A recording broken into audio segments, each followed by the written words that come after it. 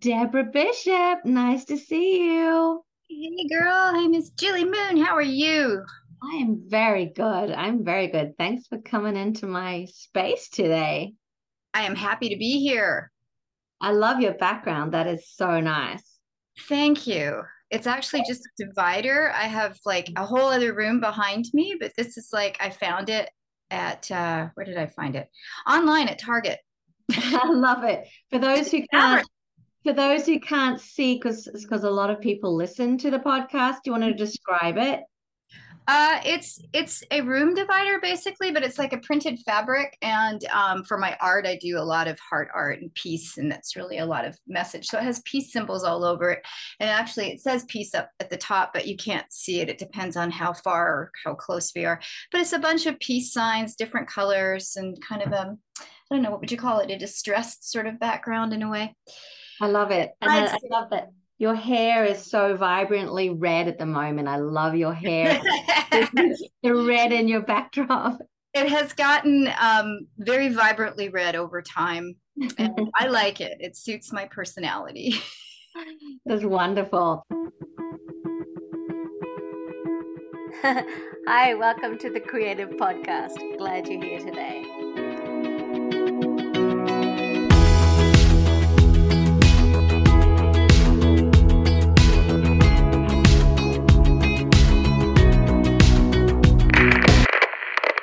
I'm Jilly at The Creative, and welcome to another episode of The Creative Entrepreneur podcast, where I interview leading female executives, digital and creative disruptors, and entrepreneurs who share their insights, tactics, and strategies that made them successful passion leaders.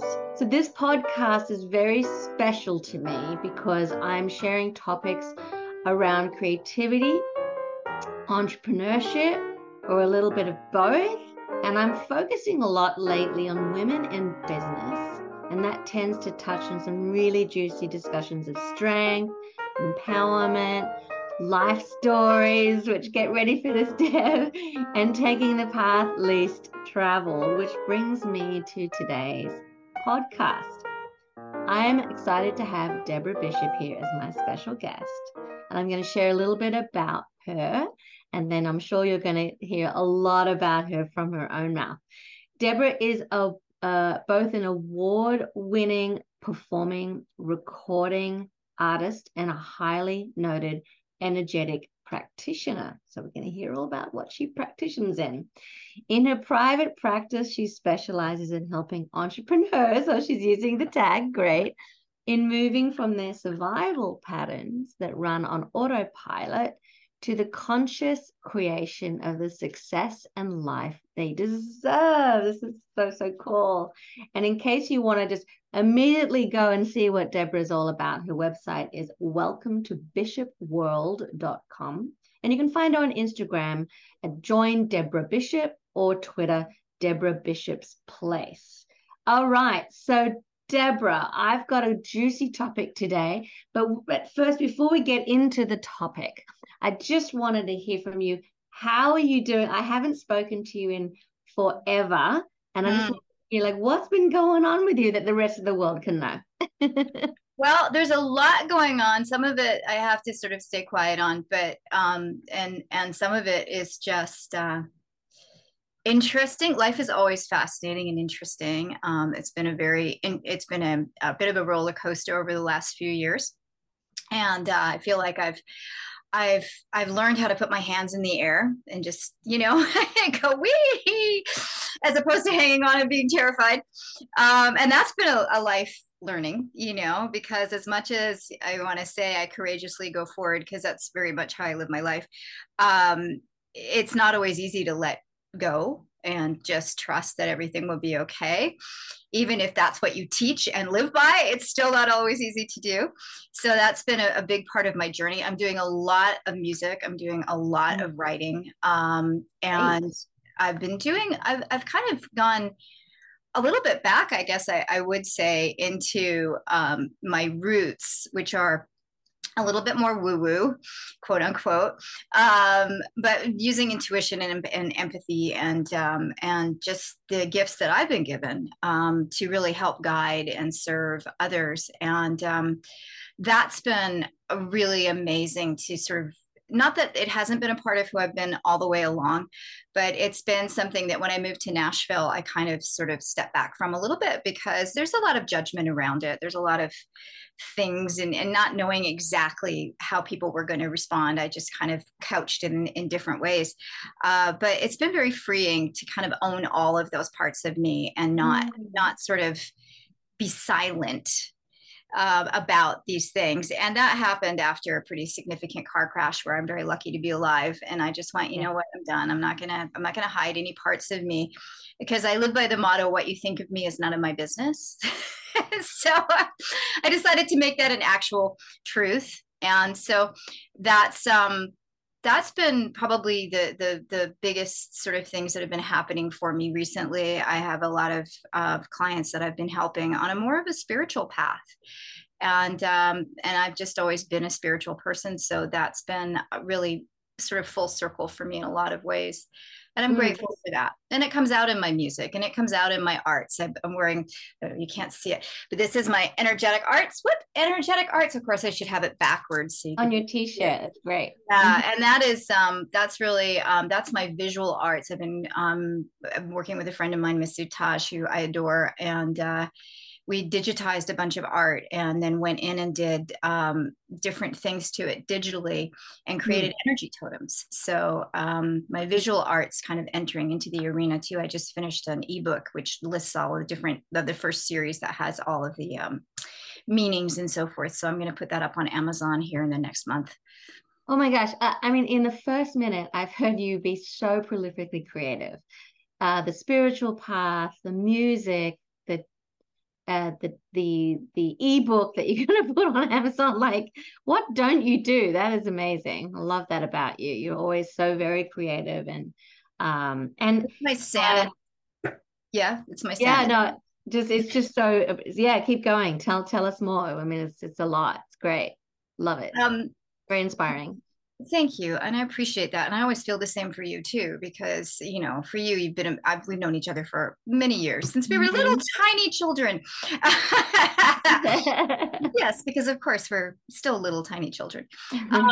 But you know, you're a massive inspiration to me because you've always been so amazing at sort of putting things in front of you and just doing it, manifesting it, you know, allowing it to happen in your life and stepping in. And it's been such a privilege to call you a dear friend. And to be able to watch you evolve as not just an artist, but an entrepreneur yourself, and a really prolific and profound businesswoman and an amazing mother. And that's just, I'm privileged to be part of that journey, I think. And so, you know, we're not that different because you're constant, you're always flowing. This is like the next for you. This is you're kind of going to your roots in a way too, I think, and encompassing. And I think we have this in common, that all aspects of us are merging into this next reality. And that's the thing I think I'm most excited about. You know, I just took a note there because there's so much that you've just said, and it's not even our topic today, everybody. But you said something about owning all parts of me, and then and I really see that about you. You've always been able to, at least from the outside, I look at you and you're being able to do so many different streams of yourself, whether it's your spiritual self, your business self, your creative self, and it's really inspiring to see that. I think I've been going through this metamorphosis, I guess, or renaissance, I'm not sure, of myself, of bringing all of my brands together as well for the first time. I kept my Jilly Moon artistry very separate to my Jilly Aliotti business self. And now I'm bringing it all together in the creative, which is very exciting to have both entrepreneurial aspects, the coaching aspects, and the music and creativity and the podcasting aspects all smashed together and going. And then you said something about what people think of me is none of my business. And that's so true. It's really like living your truth and owning your truth. And once you get to really living your truth, you're able to free some of the blocks, self-sabotaging blocks of the past, and move forward into newness, into creativity, into opportunity, into abundance, all of these amazing things. So I'm definitely on a journey. I still feel like I'm a little child doing that. And so I love gathering people around me that are on the same journey as me. Mm-hmm. So yeah, very nice that you brought that up. Well, wonderful. I'd love to bring up our topic today. And it might weave into what we're already discussing. Today's topic is about getting beyond survive Mm-hmm. to thrive Mm-hmm. as an entrepreneur, as a female entrepreneur. So I'd love to hear from you as to, and feel free to share some personal experience wherever you feel comfortable, like overcoming, or at least, overcoming the surviving piece and how you're able to flip it into thrive. And maybe we can do some definitions as well. So what do you think your definition is maybe of actually thriving? To me, thriving is living a life that's fully expressed and just on purpose, where you feel connected, and it's highly profitable. And I use a lot of terminology that can relate to money as well as life in general, because profitability, just like wealth, is something to me that is it's everywhere. It's not just what's in your bank account. It's not the material world alone. It's also, like, I've worked with so many clients that have so much more money than they would ever know what to do with in 5 lifetimes, but they have no relationships working in their life, or their kids don't talk to them, and have kind of they've been estranged for years, or their health is really suffering. Or I've worked with others where they're living this good life, they have everything they think they need to have, but they have no life because they are constantly working, constantly trying to figure out how to get to the next and how to get more. Like, when is more enough? And to me, none of that is wealth. None of that is really being truly profitable. So to really thrive in life is, in my opinion, to be fully expressed, to really feel like you are living your best life, and being your truth and being authentic, and to also feel that you have the time freedom, you have a choice, you are making those choices of your own free will, and you're living your purpose. It doesn't mean that everybody's going to necessarily work in a career that's completely wholeheartedly fulfilling their soul, but that doesn't mean they can't do things alongside that career that fulfill their soul. And hopefully those things will ultimately merge and connect, because I think that's what we're really here to do. And then, of course, have the money, have the ability, because it's so much nicer to live life when your needs are exceeded. And that's really subjective to anybody. How much is enough? I don't know. How simply do you want to live? How complicated do you want to live? So to me, to be profitable is to have your needs exceeded, whatever those are. Do you feel like it's hard to, and this might be a rhetorical question because we may know the answer, but to really own or embrace profitability or financial abundance? It's really tough, touchy term. I mean, from my own point of view, it's taking me my entire life to really be comfortable with making money. And I've made money. I've lost money. I've had no money. Made a ton of money. But I was brought up in an interesting, kind of a humble way. We weren't really supposed to ask for a ton of money. A lot of stuff there, right? So what's your perspective on that? I think that the money relationship, I've done lots of work on it. I have a virtual retreat that I do on it. That I'd love to do as a physical retreat one day. I have literally a 50-page workbook that I created, and it's 12 modules, and we do it in a weekend, or we do it as a 12-week or whatever. I haven't done it recently, but you better get that one out, because we might. Yes, I know it's there. It's literally building your relationship to money. I honestly believe that money is one of the most committed and dysfunctional relationships of our life that we never agreed to, because we never agreed to it. we were just born into this reality that money Yeah. is what it is, and therefore you must. And everybody has stories around it. They have stories based on their legacies of what their family has been, what their family before that was, what they were told. You know, it was not polite. My family, not polite to talk about money ever. Right. We never do that. Exactly. And so they never talked to me about money. It wasn't necessarily good. And, you know, and in my life, money was used kind of as a bit of I won't say a weapon. It was used, like, there was a lot of dysfunction in my life, and we don't have to go off because this isn't necessarily our topic, but it does relate to moving past survival. And for me, money equated to this idea that instead of being apologized to, things would happen and suddenly it didn't matter what you did, you were in the doghouse for however long. And it was like kind of emotionally abusive. There's some mental illness there.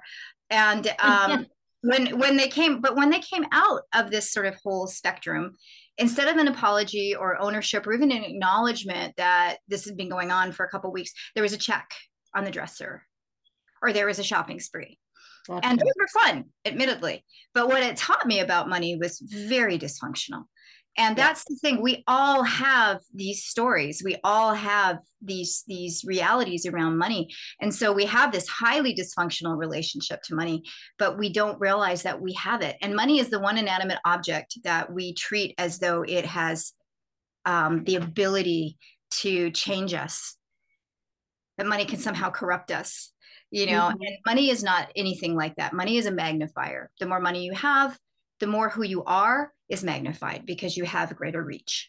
So if you're a not nice person, you're going to be a not nice person with lots of money. And if you're a really nice person, you're going to be a really nice person with lots of money. Money does not change our personality. Yeah, money is definitely an energy, and it's interesting that you said that, like money begets money.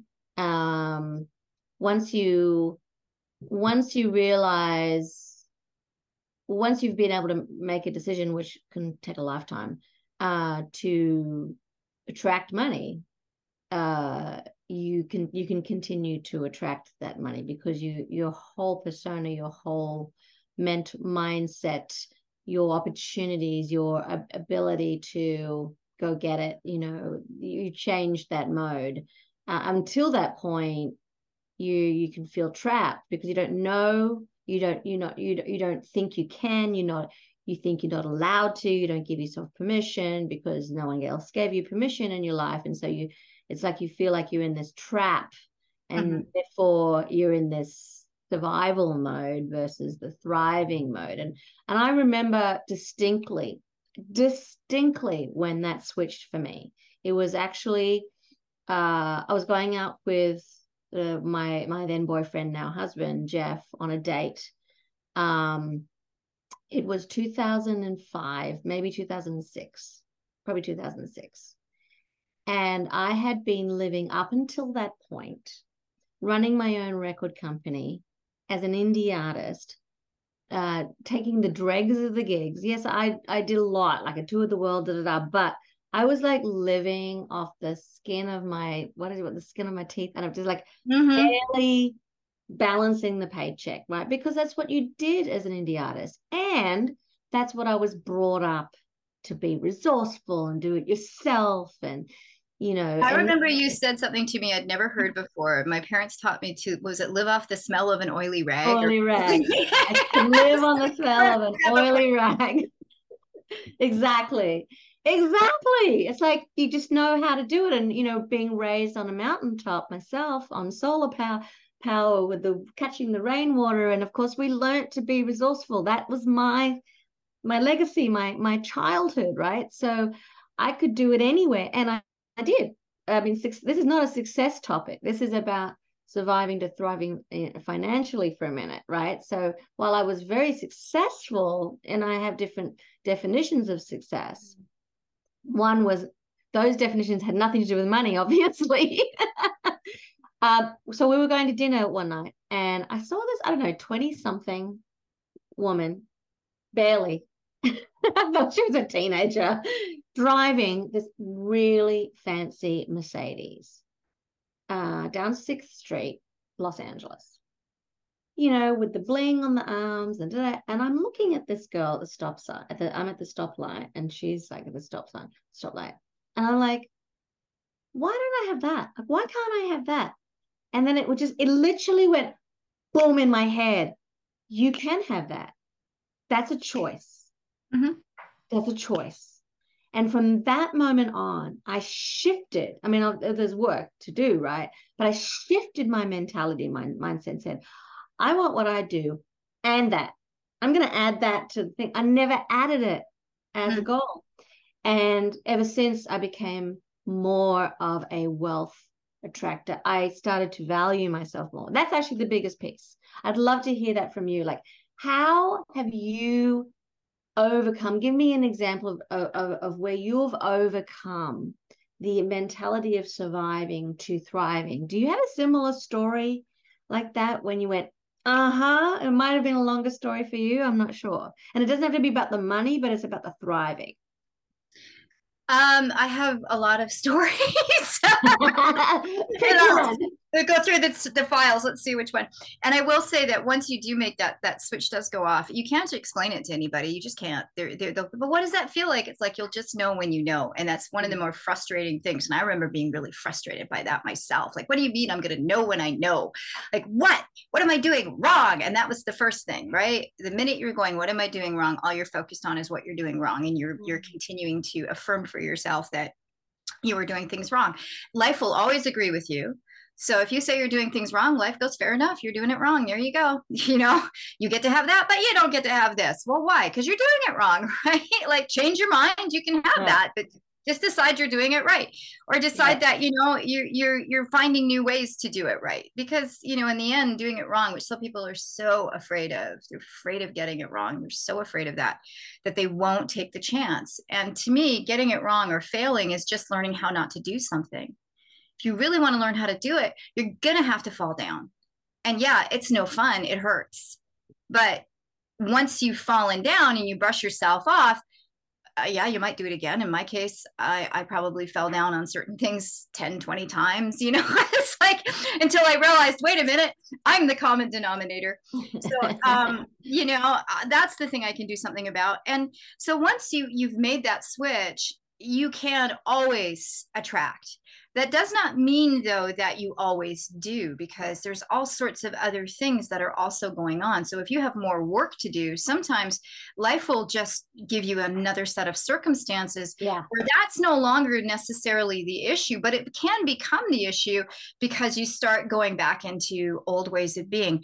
For me, when I really knew that there was no limitation on what I could attract financially, I was married. And my husband went through a best way to say it, just a complete emotional breakdown. And that's a whole other conversation. But in that process, he basically walked away. He worked in like the top 1% of the film industry. We made that level of income. I had my own business, but he was the primary income owner at that time. And he had expenses and we had expenses that really measured to that. I mean, you live where you live, right? And he basically and you spend what you make when you live in those places. True. That's a whole different topic. Yeah. And it's like, all of a sudden he just walked away from it. And I was it. That was it. It was me. And if I didn't do it, we were done. And it was not exactly at that moment, but it was during that time that I realized, well, wait a minute. Yes, I can actually, like, why am I thinking I can't support this, or I can't build this up, or I can't do anything about this, that we're going to have all this. That doesn't have to look like that. And I was we were driving up to Oregon to meet up with my folks to have a vacation. And on the road, I was doing business on the phone, and I closed a deal. At that time, I was doing a lot of stuff with high-end conferences and stuff. And because personal development, spiritual development, has been part of art, spiritual development, performance. It's always been the holy trinity. And I was on the phone. I closed the deal. I hung up the phone, and it was just a light bulb. It went, oh yeah, of course I can do this. Of course I can. And so what is and it that? just That is something that triggers in. What is that for you? What was that for you in your mind when you say, "Of course I can"? What I shifted? gave myself permission. I realized that the only person that was stopping me from having whatever I want, and this is very simplified. I'm not saying there wasn't deep work involved and that there isn't to this day deep work involved. Um, but I just recognized that the only person that was telling me I couldn't was me. And those Yeah, stories came from all over the place. They weren't necessarily stories I was born with, but they were stories I was gifted.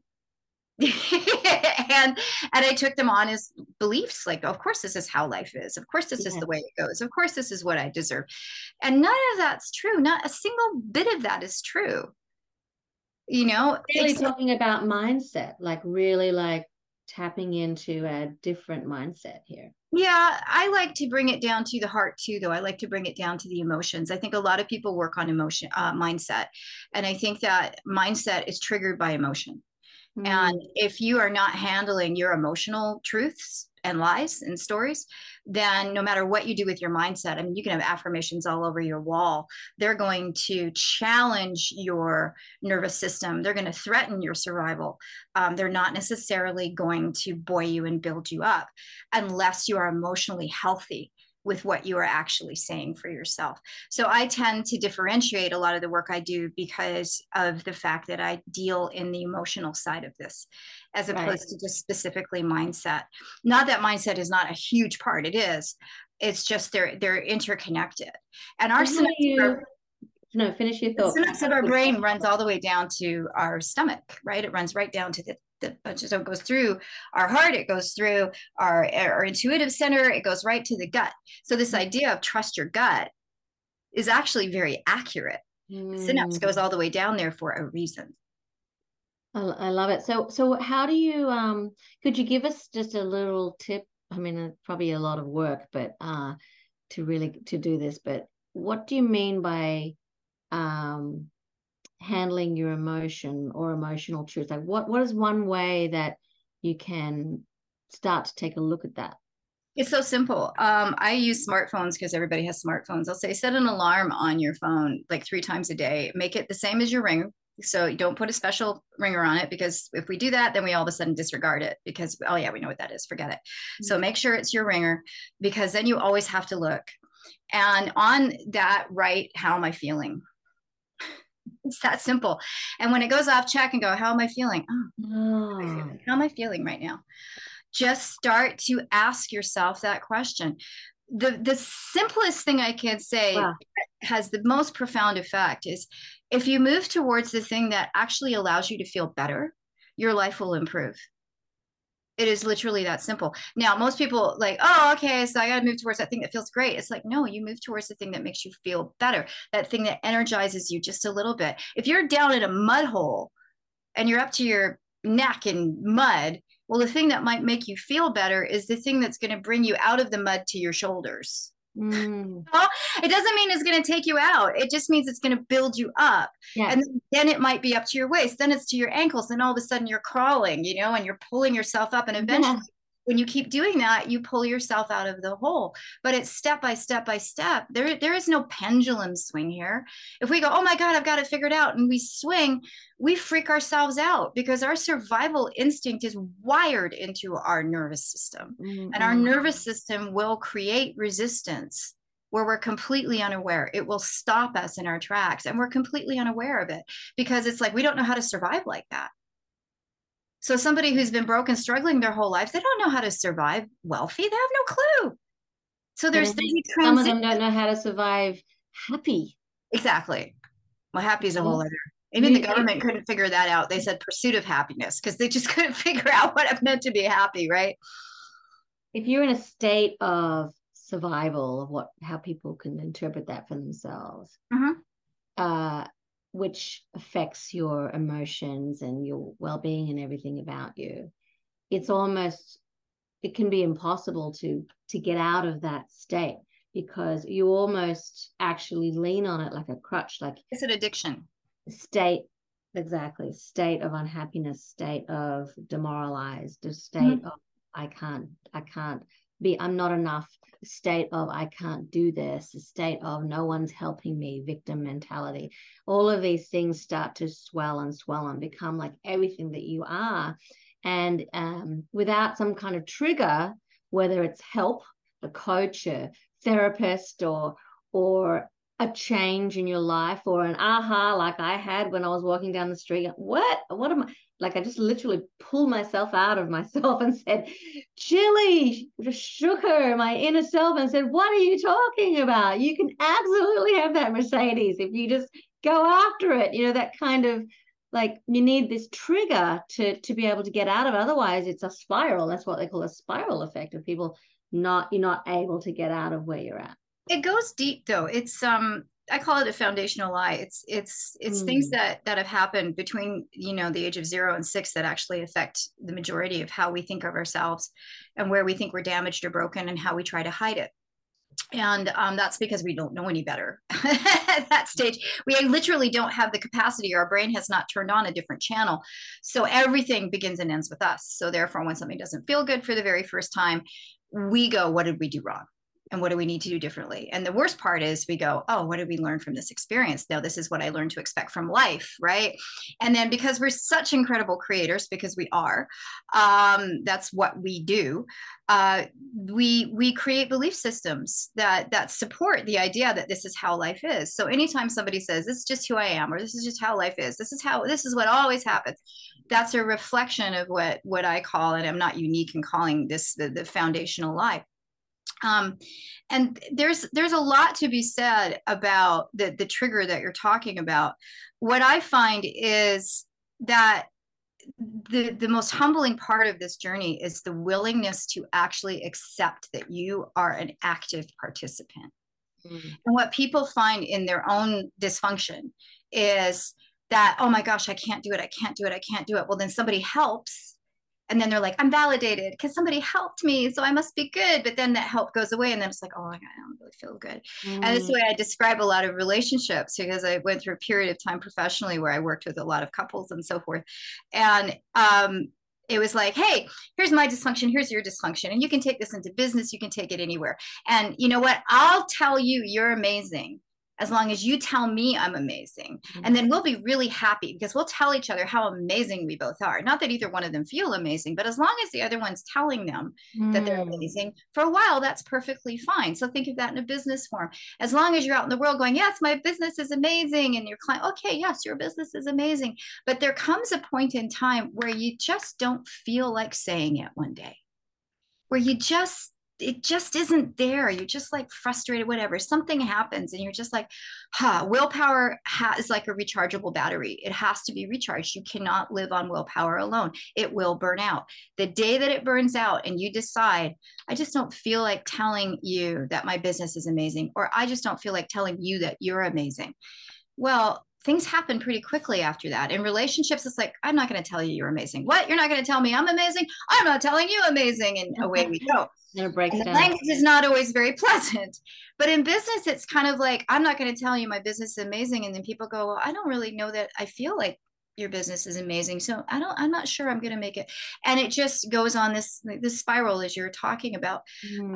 So the trigger to me, the point of no return, where people will work with me, is when they literally are going, okay, and this is a strange statement to say, because I don't think there's anything wrong with anybody, but they come to a place where they're like, what is wrong with me?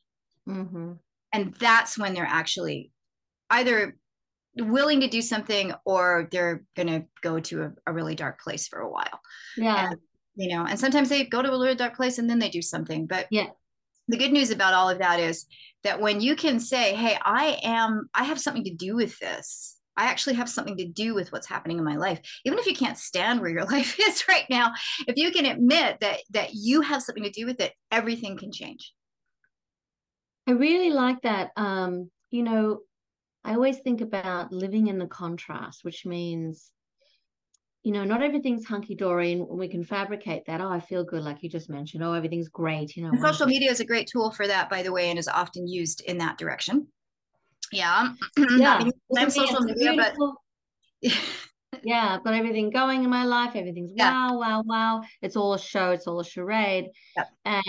But when you get to a place of darkness, or what I call the contrast, it's the pivot. It is a great pivot because yes, you can go very dark and deep, and maybe you need a lifeline and help. But if whatever the circumstance, you need to know the contrast in order to live in the light. You need to be able to compare. Because if we're always living in the light and everything's wonderful, you will never know what it's like otherwise. And so you don't appreciate what you have when you have it. Whereas if you can see the contrast as well and know what it's like when you don't have it, whatever that it is, then that's when you know you have abundance. That's when you know you have happiness. That's when you know you have prosperity and all of those things, because you're able to compare to the contrast, which is all through our lives. I mean, definitely through my life. I don't know about you. I think you do. I think you know more about me than you're putting on. But anyway, I'm kidding. No, it's well, everyone else does it. Yeah, the reality of I'm teasing. The reality of that is, yeah, I agree. I think the paradigm we've been living in for a very long time says that, you have to know pain in order to recognize pleasure. I look forward to the day, because I really do feel that it is possible. Just because we haven't necessarily seen it does not mean it does not exist, and nor does that not mean that we can't create it. We are creators after all. Is the idea that what if it didn't have to look like that? Like, what if we really could move into a place where we value ourselves highly enough that we don't have to be without in order to recognize that we can have something? That to me is like, I believe that is possible. I can see that somewhere in reality.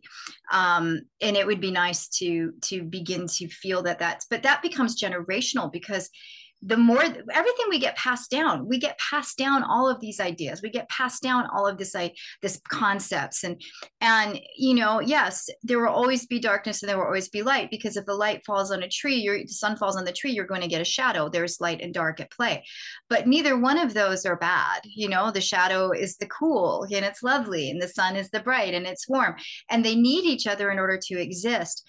But neither one of those are pain, and neither one of those are angst. So I think that we can do this dance between the light and the shadow without necessarily having to go into deep, deep suffering. I just don't think that we have any real examples of it, because those that have figured it out are those that exist in parts of the jungle that we don't get to. They've existed this way for eons because they're not affected by the screens and the technology and the corporations and everybody telling them what they should have and what they shouldn't have, and the next big thing, and what you're supposed to be focused on, and how important it is that you have to do this, and you must own a home, and you must do these things, and you must have this car. They're completely away from all of that. And I'm not saying that's idealistic either. I'm just saying that there's something to be said for the purity of that mindset, that emotional alignment that they actually naturally have, because they're not being interfered with in the same ways. Whereas we're being subjected to so much that we're oblivious to. Our mind has 30,000 pieces of information happening all the time that it can actually process. There's more going on, but your mind is actually processing 30,000 pieces of information, and any given millisecond that's going on. Like, just thinking of that, and then thinking of how much we're impacted by everything around us now. We're in sensory overload all the time. When you're an entrepreneur, there we go. The reality of like being bombarded with how you're supposed to do things, the way you're supposed to do things, what's next, what's this funnel, how's that funnel, what you're supposed to do, how you're supposed to do it. Oh, you don't need to do any of those things. You could do it in 1 hour. No, you need to do 20, blah, blah, blah, blah, blah, and on and on and on and on. And is it email? Is it social media? What is it? How is it? It's absolutely intimidating, I think. Yeah. It's a really great segue, because I really wanted to get into like the female, the woman in business, and the woman being that entrepreneur, going from surviving to thriving. There's many examples in the world where we've seen very well-known female entrepreneurs do really well. Arianna Huffington, Oprah Winfrey, those kinds of role models, right? And they're great role models for us, but not everyone has a role model, and they're in a niche trying to do something interesting. And it can be tough to find that way, the path.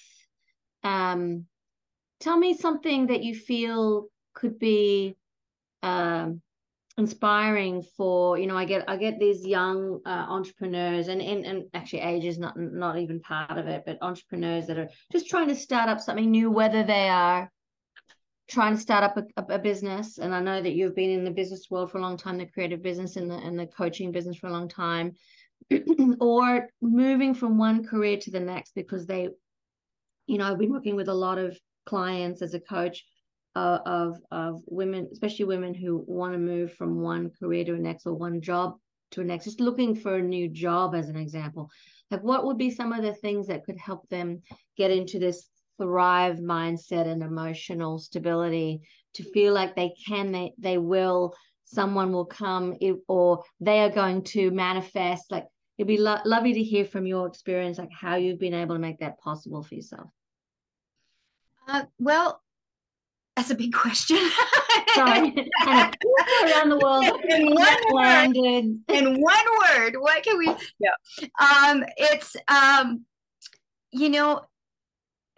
what comes to mind, and we're going to use this as a metaphor, and I know it's something that a lot of women would be really not comfortable doing, and that's one of the reasons why it's coming up. And I have actually told some of my female clients to do this, and they've had a very profound experience with it, where they've literally like stripped down to nothing, and they have stood in front of a mirror, and they have started to truly look at themselves, all of it, and learn to find the things that they can really appreciate about themselves. Because I mean, let's face it, it doesn't matter what you think somebody, oh, she's really pretty, oh, she's not. I guarantee you, even if she is the most beautiful woman you've ever seen, she doesn't want to stand in front of that mirror and look at her flaws, because she sees the flaws. We all see the flaws. So this idea, and you can use it as a metaphor, use it anyway, go inside, look at yourself that way. But this is a great doorway to that. The willingness to be able to really look at who we are is, in my opinion, the very first step to ultimately allowing us to be successful. And that means we look at all of the parts that we can appreciate. We look at all of the parts that we want to reject, and we come to a place of acceptance. The mantra that all of my clients have always had is love, forgive, accept.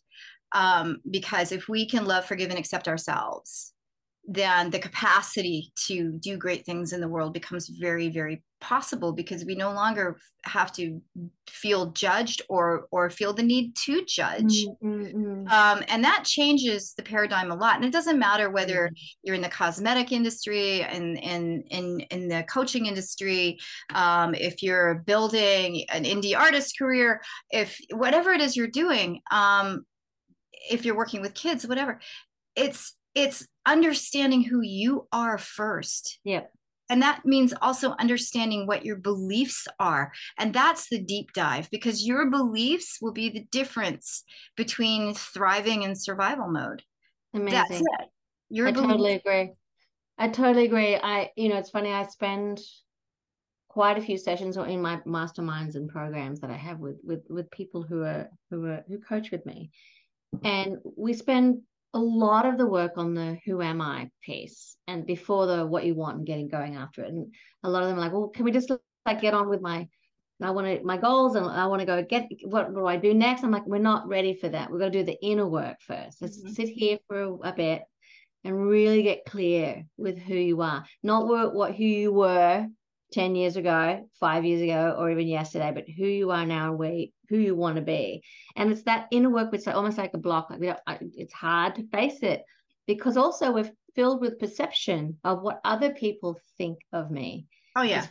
It's funny you said stand in front of the mirror and see yourself raw. Like looking at in the mirror metaphorically, we see so much. It can be very muddy because what we thought we were, that little girl or boy sitting in there going, I'm amazing, right? I'm amazing, has been smothered and pushed down to this last manager at your job who told you were this, or your people on social media telling you this, or people in business telling you this, or your harshest critics have been telling you this, your partner that you no longer want to talk to anymore is telling you this. All of these things have, and then of course what your parents were telling you, and all of the stuff is just built up to that little person inside you that said, I'm amazing. It's like, I'm amazing, can you hear me? And you can't, because what you're seeing reflected in the mirror, I'm using your metaphor, is this muddiness.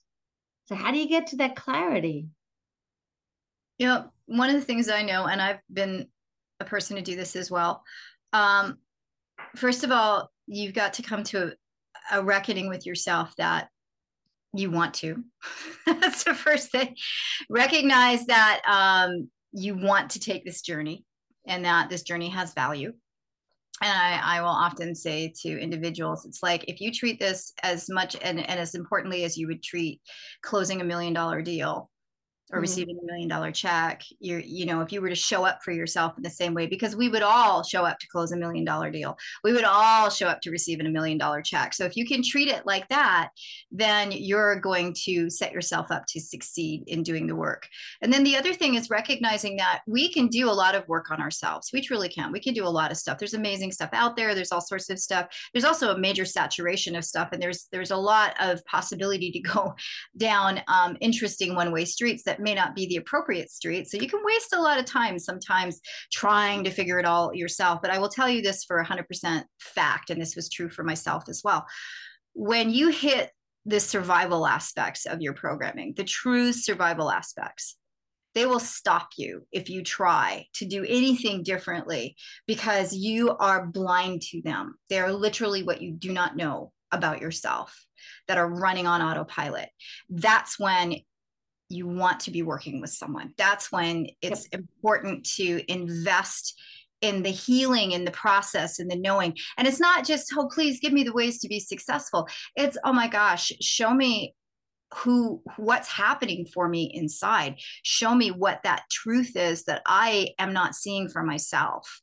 And if you're willing to do that, and it's an investment in yourself. I mean, it is. It's you know, but it's an investment that pays off for the rest of your life. Yeah, because exactly. It changes how you perceive life. It doesn't change your history. You can't go erase. I do a lot of work with people who have gone through heavy trauma, heavy duty trauma. And I didn't necessarily hang my shingle out for that, but that's just, yeah, I've been through trauma myself. So I think you do get that which you have sort of experienced in a way. We attract who we are, right? So, but it's like if you're willing to just take that moment and say, I'm worth more than this, therefore I will do what it takes to move past that trauma. It's not that the trauma will not exist, it's that the trauma will no longer trigger. And that's the point. And you can take that trauma all sorts of ways. Sometimes it's very dark and awful and horrendous stuff.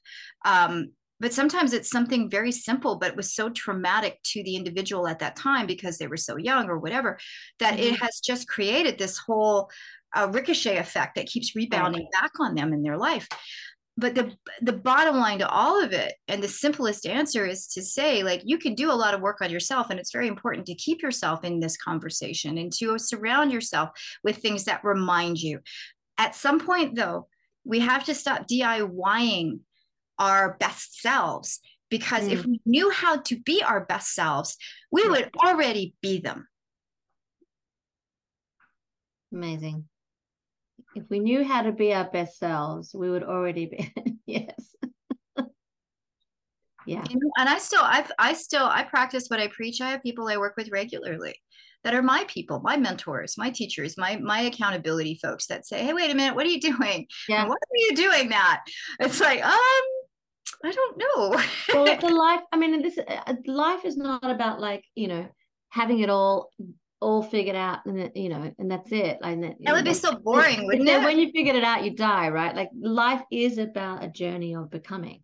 And really, that's why we're here, to discover ourselves, right? And so that's the lessons, is really exploring. And we have to get over the too late, too old, to this, to that. When you said young entrepreneurs, I look at that as not age related. I look at that as somebody who, I don't care if you're 65, if it's your first time coming into entrepreneurialism, you're a young entrepreneur. We're in a society now where those things are no longer any level of boundary unless we psychologically think, oh my gosh, it's too late. That's right. Yeah, no, and I caught myself when I said it, because I'm definitely an example of someone who's always said age does not matter. And I've said that all my life. I've been reading this book, and then I do want to get to some music too while we're here. I've been reading this book called Blowing My Way to the Top by Jen Atkins. She's a hairdresser for the famous. And she came from a small town and came to LA, kind of like I did, with suitcase and like ready to make things happen. And one thing that she said is, when she was going out to get investors for her hair salon, and now it's a very well-known hair salon, she there's this one chapter where she's talking about how, because she knew people, she got the meeting. So, and it was all, these meetings were always set up in restaurants where, it's kind of, people could leave easily, and someone's off to leave to go, okay, I need to leave, whatever. So, she was recalling her first time she had to go and get some VC funding for her startup, her hairdressing salon startup. And she was terrified. She's like, I'm just a girl from wherever, sort of small town America. And, they're not going to believe me, that nothing's going to happen. But then what she did is she did this, I think she looked in the mirror. She was like doing this mirror exercise. She put on the lippy, she did her hair, which she knows how to do famously, the stilettos, but she had the jeans with the jacket, and something comfortable but cute style. She felt good. She put herself into like a feel good mode, talking about your emotions. And then she's going to the restaurant, and I'm kind of embellishing a bit, but it's really a true story. And she sits down, and they're all men, of course, and and she's the woman in the space here at the restaurant, about to try and ask for money, which is, I mean, it's one thing if you're like earning money or have money or no money, but to ask someone else to give you money, that's a whole different ball game, because you really need to be able to sell it, right, for these investors. So something triggered in her, and she said, well, how am I going to sell it? And what am I going to say? I don't know what to say. And then she realized she had it all. She had everything she needed. She could talk about her salon and her talent all day long. And that's what she did. She just talked about the salon. She talked about her talent, and she blew them out of the park. She got the money that she needed because she was her authentic self. She didn't try and be something that she's not. Right. And she also gave herself a bit of strength with the way she dressed and come in. The guys were like totally like enamored of her, right? And she used it as her power, to get the money. So I just kind of wanted to give an example there of wrapping it up. And she's got her own traumas and all of that, right? But in that moment, she had to own her power. She decided who she was, right? Not the stories, right? She decided who she was in that moment, because at any given moment we can decide, hey, I am this. Right. And the minute that we make that decision, which is by, definition, killing off everything else, because suicide is the same as homicide. It's got everything to do with that. Get rid of that. The minute that we do that, we step into something new and different. But here's the trick to decisions, because a lot of people are terrified to make decisions. They behave as if it's like, this is the only one we ever get. That's it. We never get another one. We better make the right one. So then we make no decisions whatsoever. Here's the deal. You can make a decision, and then you can make as many decisions as required to make that decision right for you. So everybody has permission now to go make decisions. Yeah. My mom used to say, Make a decision and make it the right decision. Mm-hmm. Yeah. And you can always make a new decision. Exactly. Make as many decisions as you need. Like, oops, I didn't recognize that. That's the same thing. Like, oh, I made that decision. Oh my gosh, I fell down. That hurt. Okay, I can make a different decision now. Now I'm going to get back up, but I'm going to go that way. You know, that's my next decision. Awesome. It's like we have as many decisions as we could possibly ever make in our lifetime. Plus. Wonderful. Well, now we're coming to a place where I need you to make a decision. Nice. That was a simple one. What song? See, one of my favorite songs of yours, and this is going back. This is the throwback to when you were just a little itty bitty girl making music. I have always loved Temperamental Angel. Yeah, good choice. Yeah, good choice. I don't know if everyone knows this, but every episode that I have, I ask my guests to choose a song from my vault of songs, of which there are many. Prolific artists that you are. Seems to be. Well, we're going to listen to Temperamental Angel, and we'll come back and have a little talk. Okay, here is Temperamental Angel.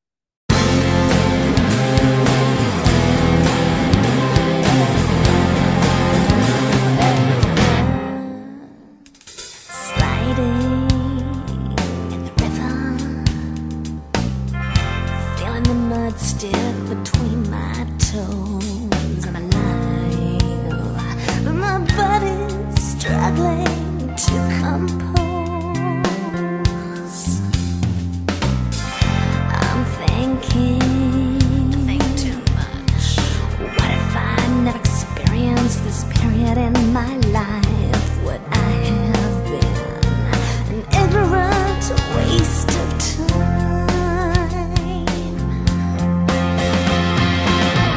I'm a sucker for conventional romance, and I've never truly experienced the chance to be treated like an angel, a temperamental angel.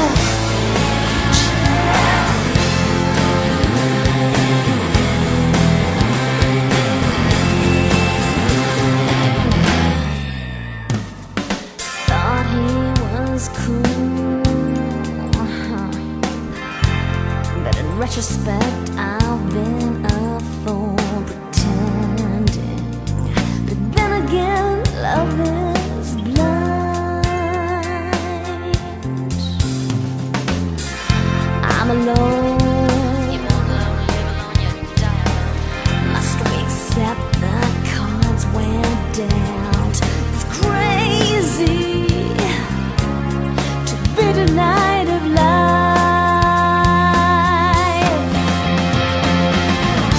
I'm a sucker for conventional romance, and I've never truly experienced the chance to be treated like an angel, a temperamental angel.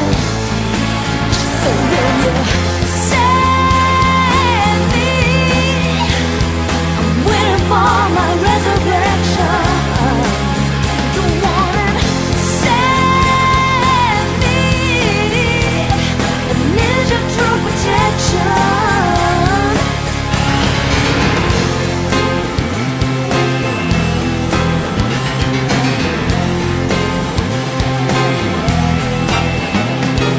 Treat me like an angel, temperamental angel. I'm the type who'll never walk away from you, but hurry over before I'm broken into two. Will you treat me like an angel, even if I'm a temperamental angel? I'm a sucker for conventional romance, and I've never truly experienced the chance to be treated like an angel, devil and an angel. Treat me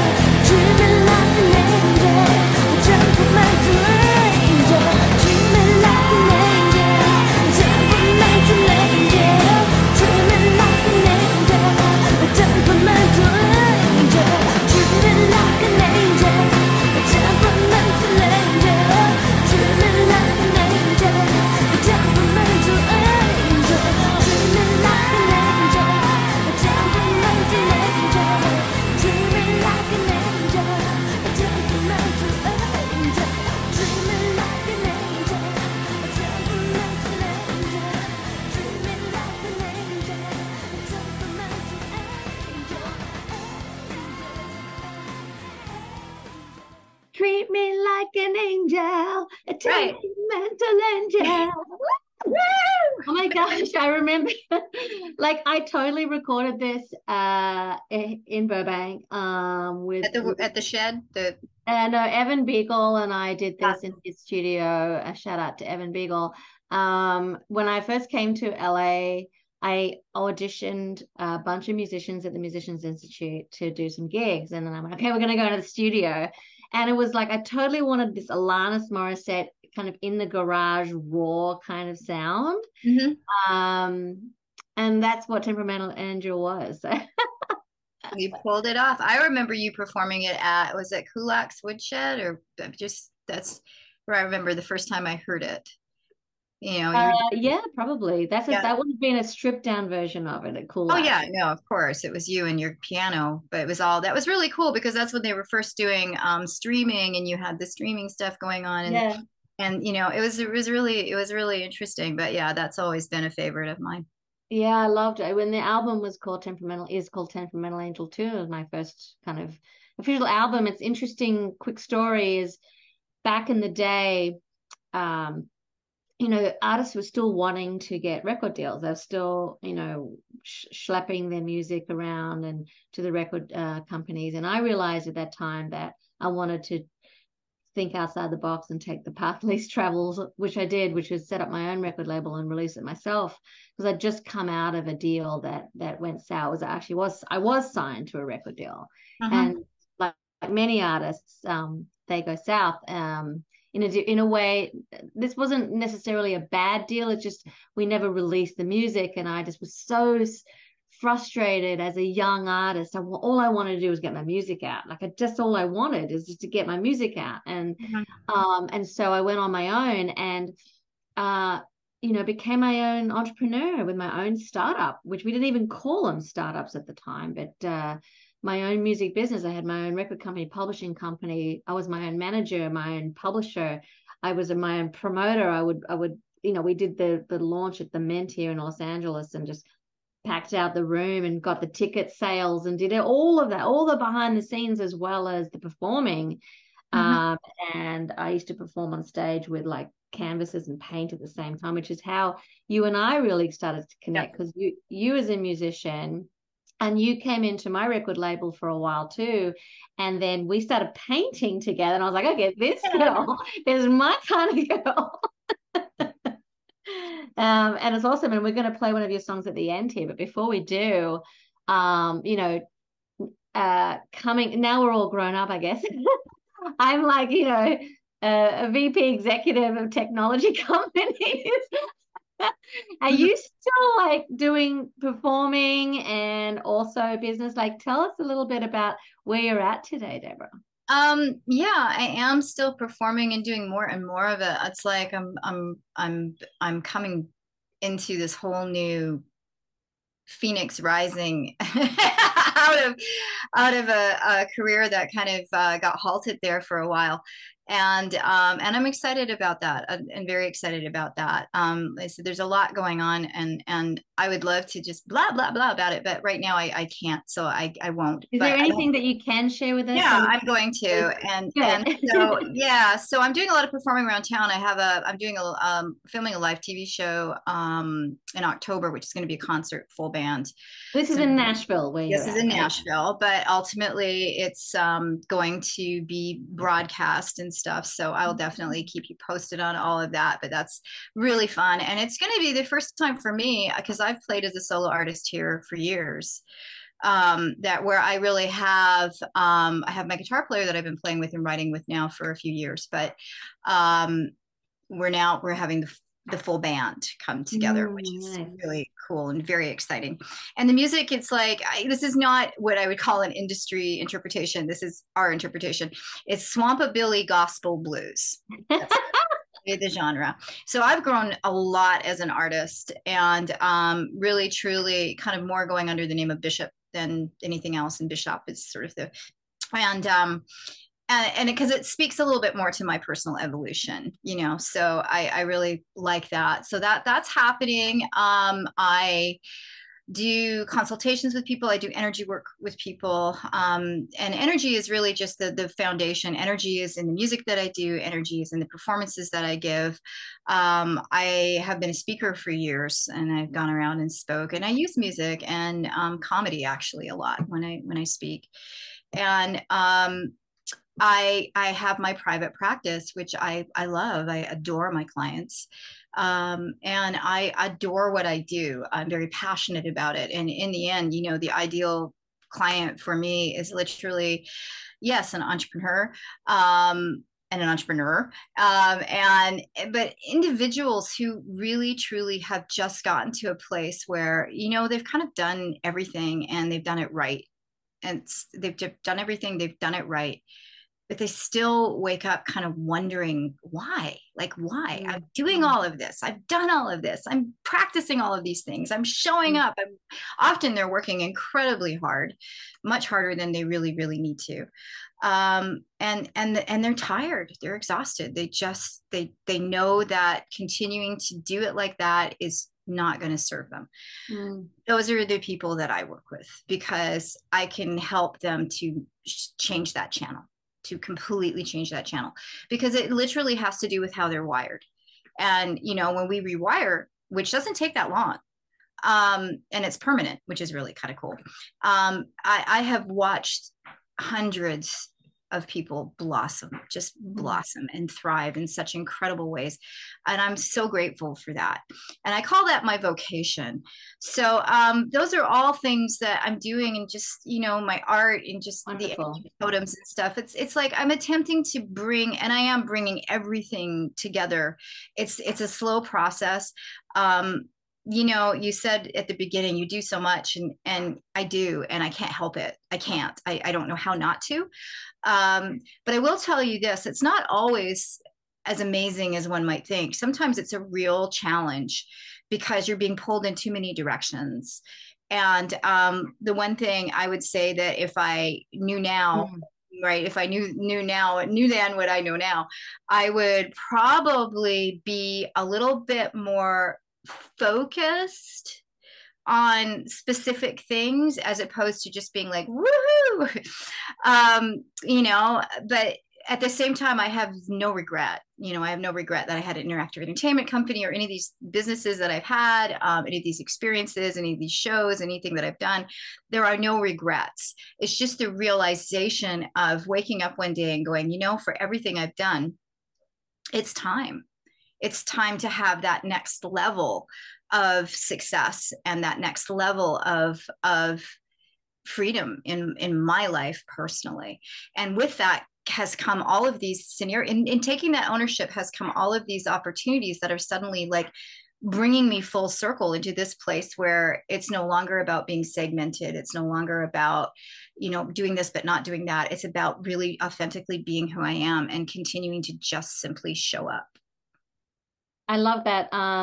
You know, I heard so much there. One of them was about doing a lot versus getting focused. But then if you hadn't been, you know, multi-passionate or multi-passions entrepreneur, you may not have understood where you need to focus to and find your authenticity. I think one of the things that I've learned and that I speak about in everything that I do is about being a passion leader. And a passion leader comes from really following what you really love. And if you're following what you love that is multi-passionate, that's still being authentic. Right. But you did touch on something there about being able to,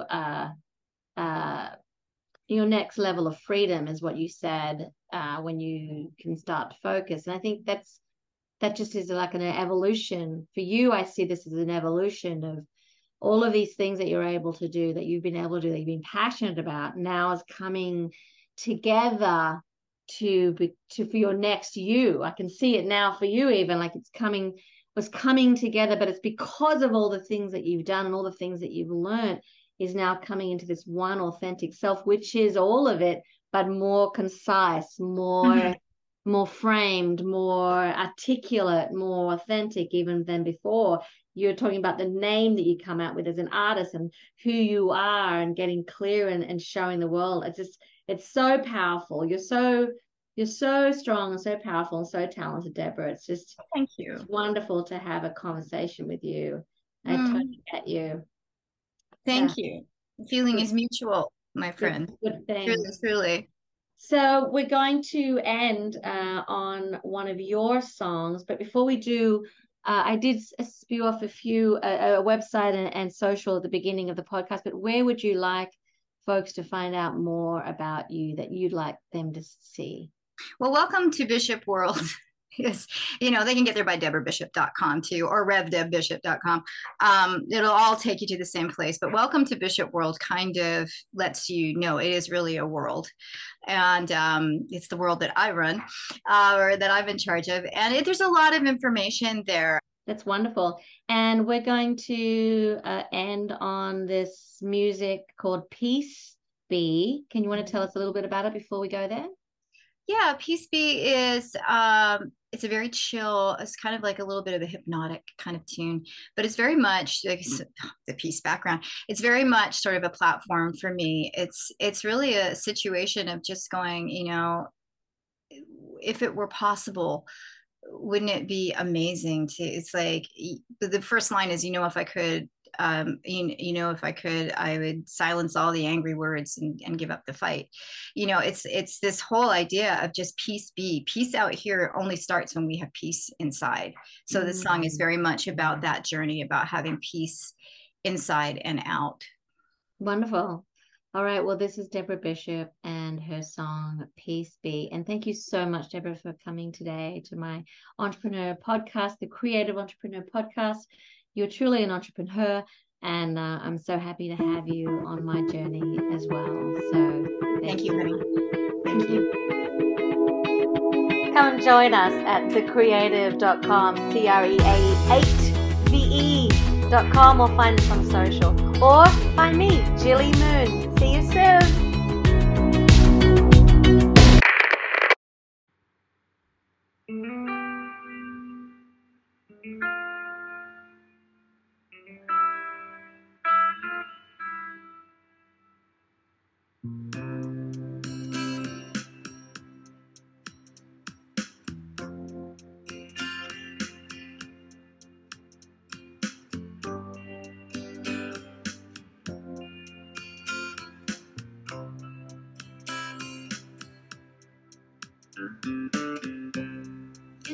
If I could,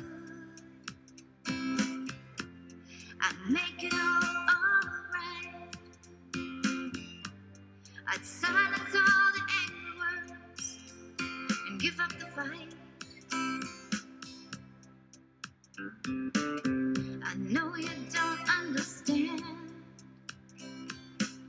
and sometimes we don't agree. But brother, could you lend a hand to the likes of me? I have no weapon. I come in peace, and I'm with you down the dark and lonely streets. I hold no anger. I offer love.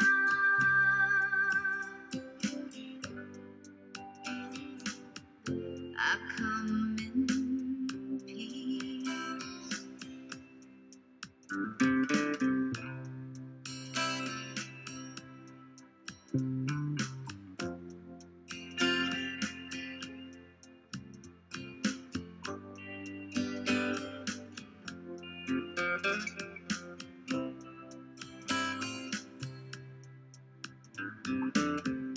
I can feel the pain.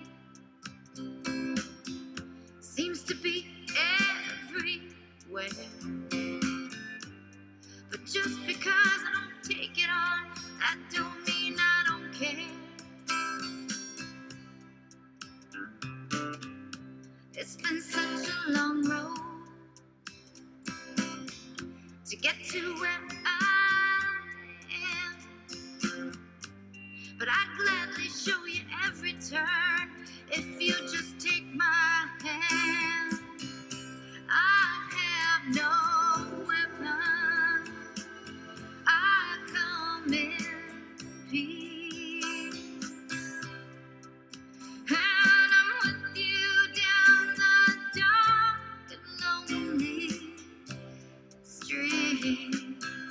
I hold no anger.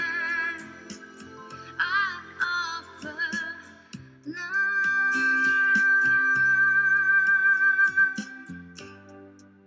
I believe in love. Peace be. Peace be.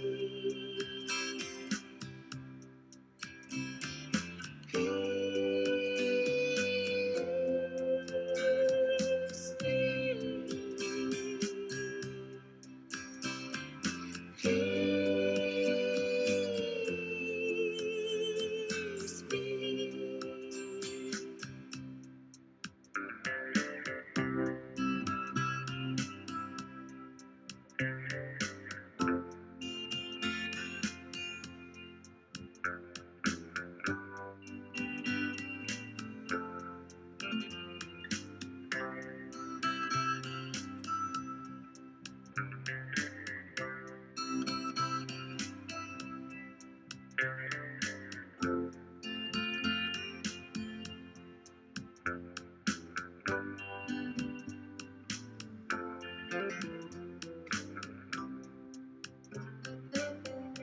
I have no weapon.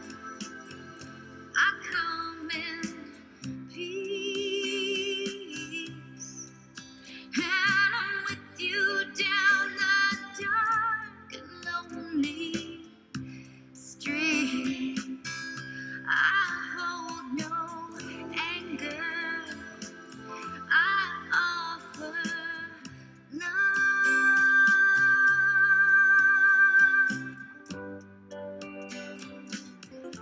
I come in peace.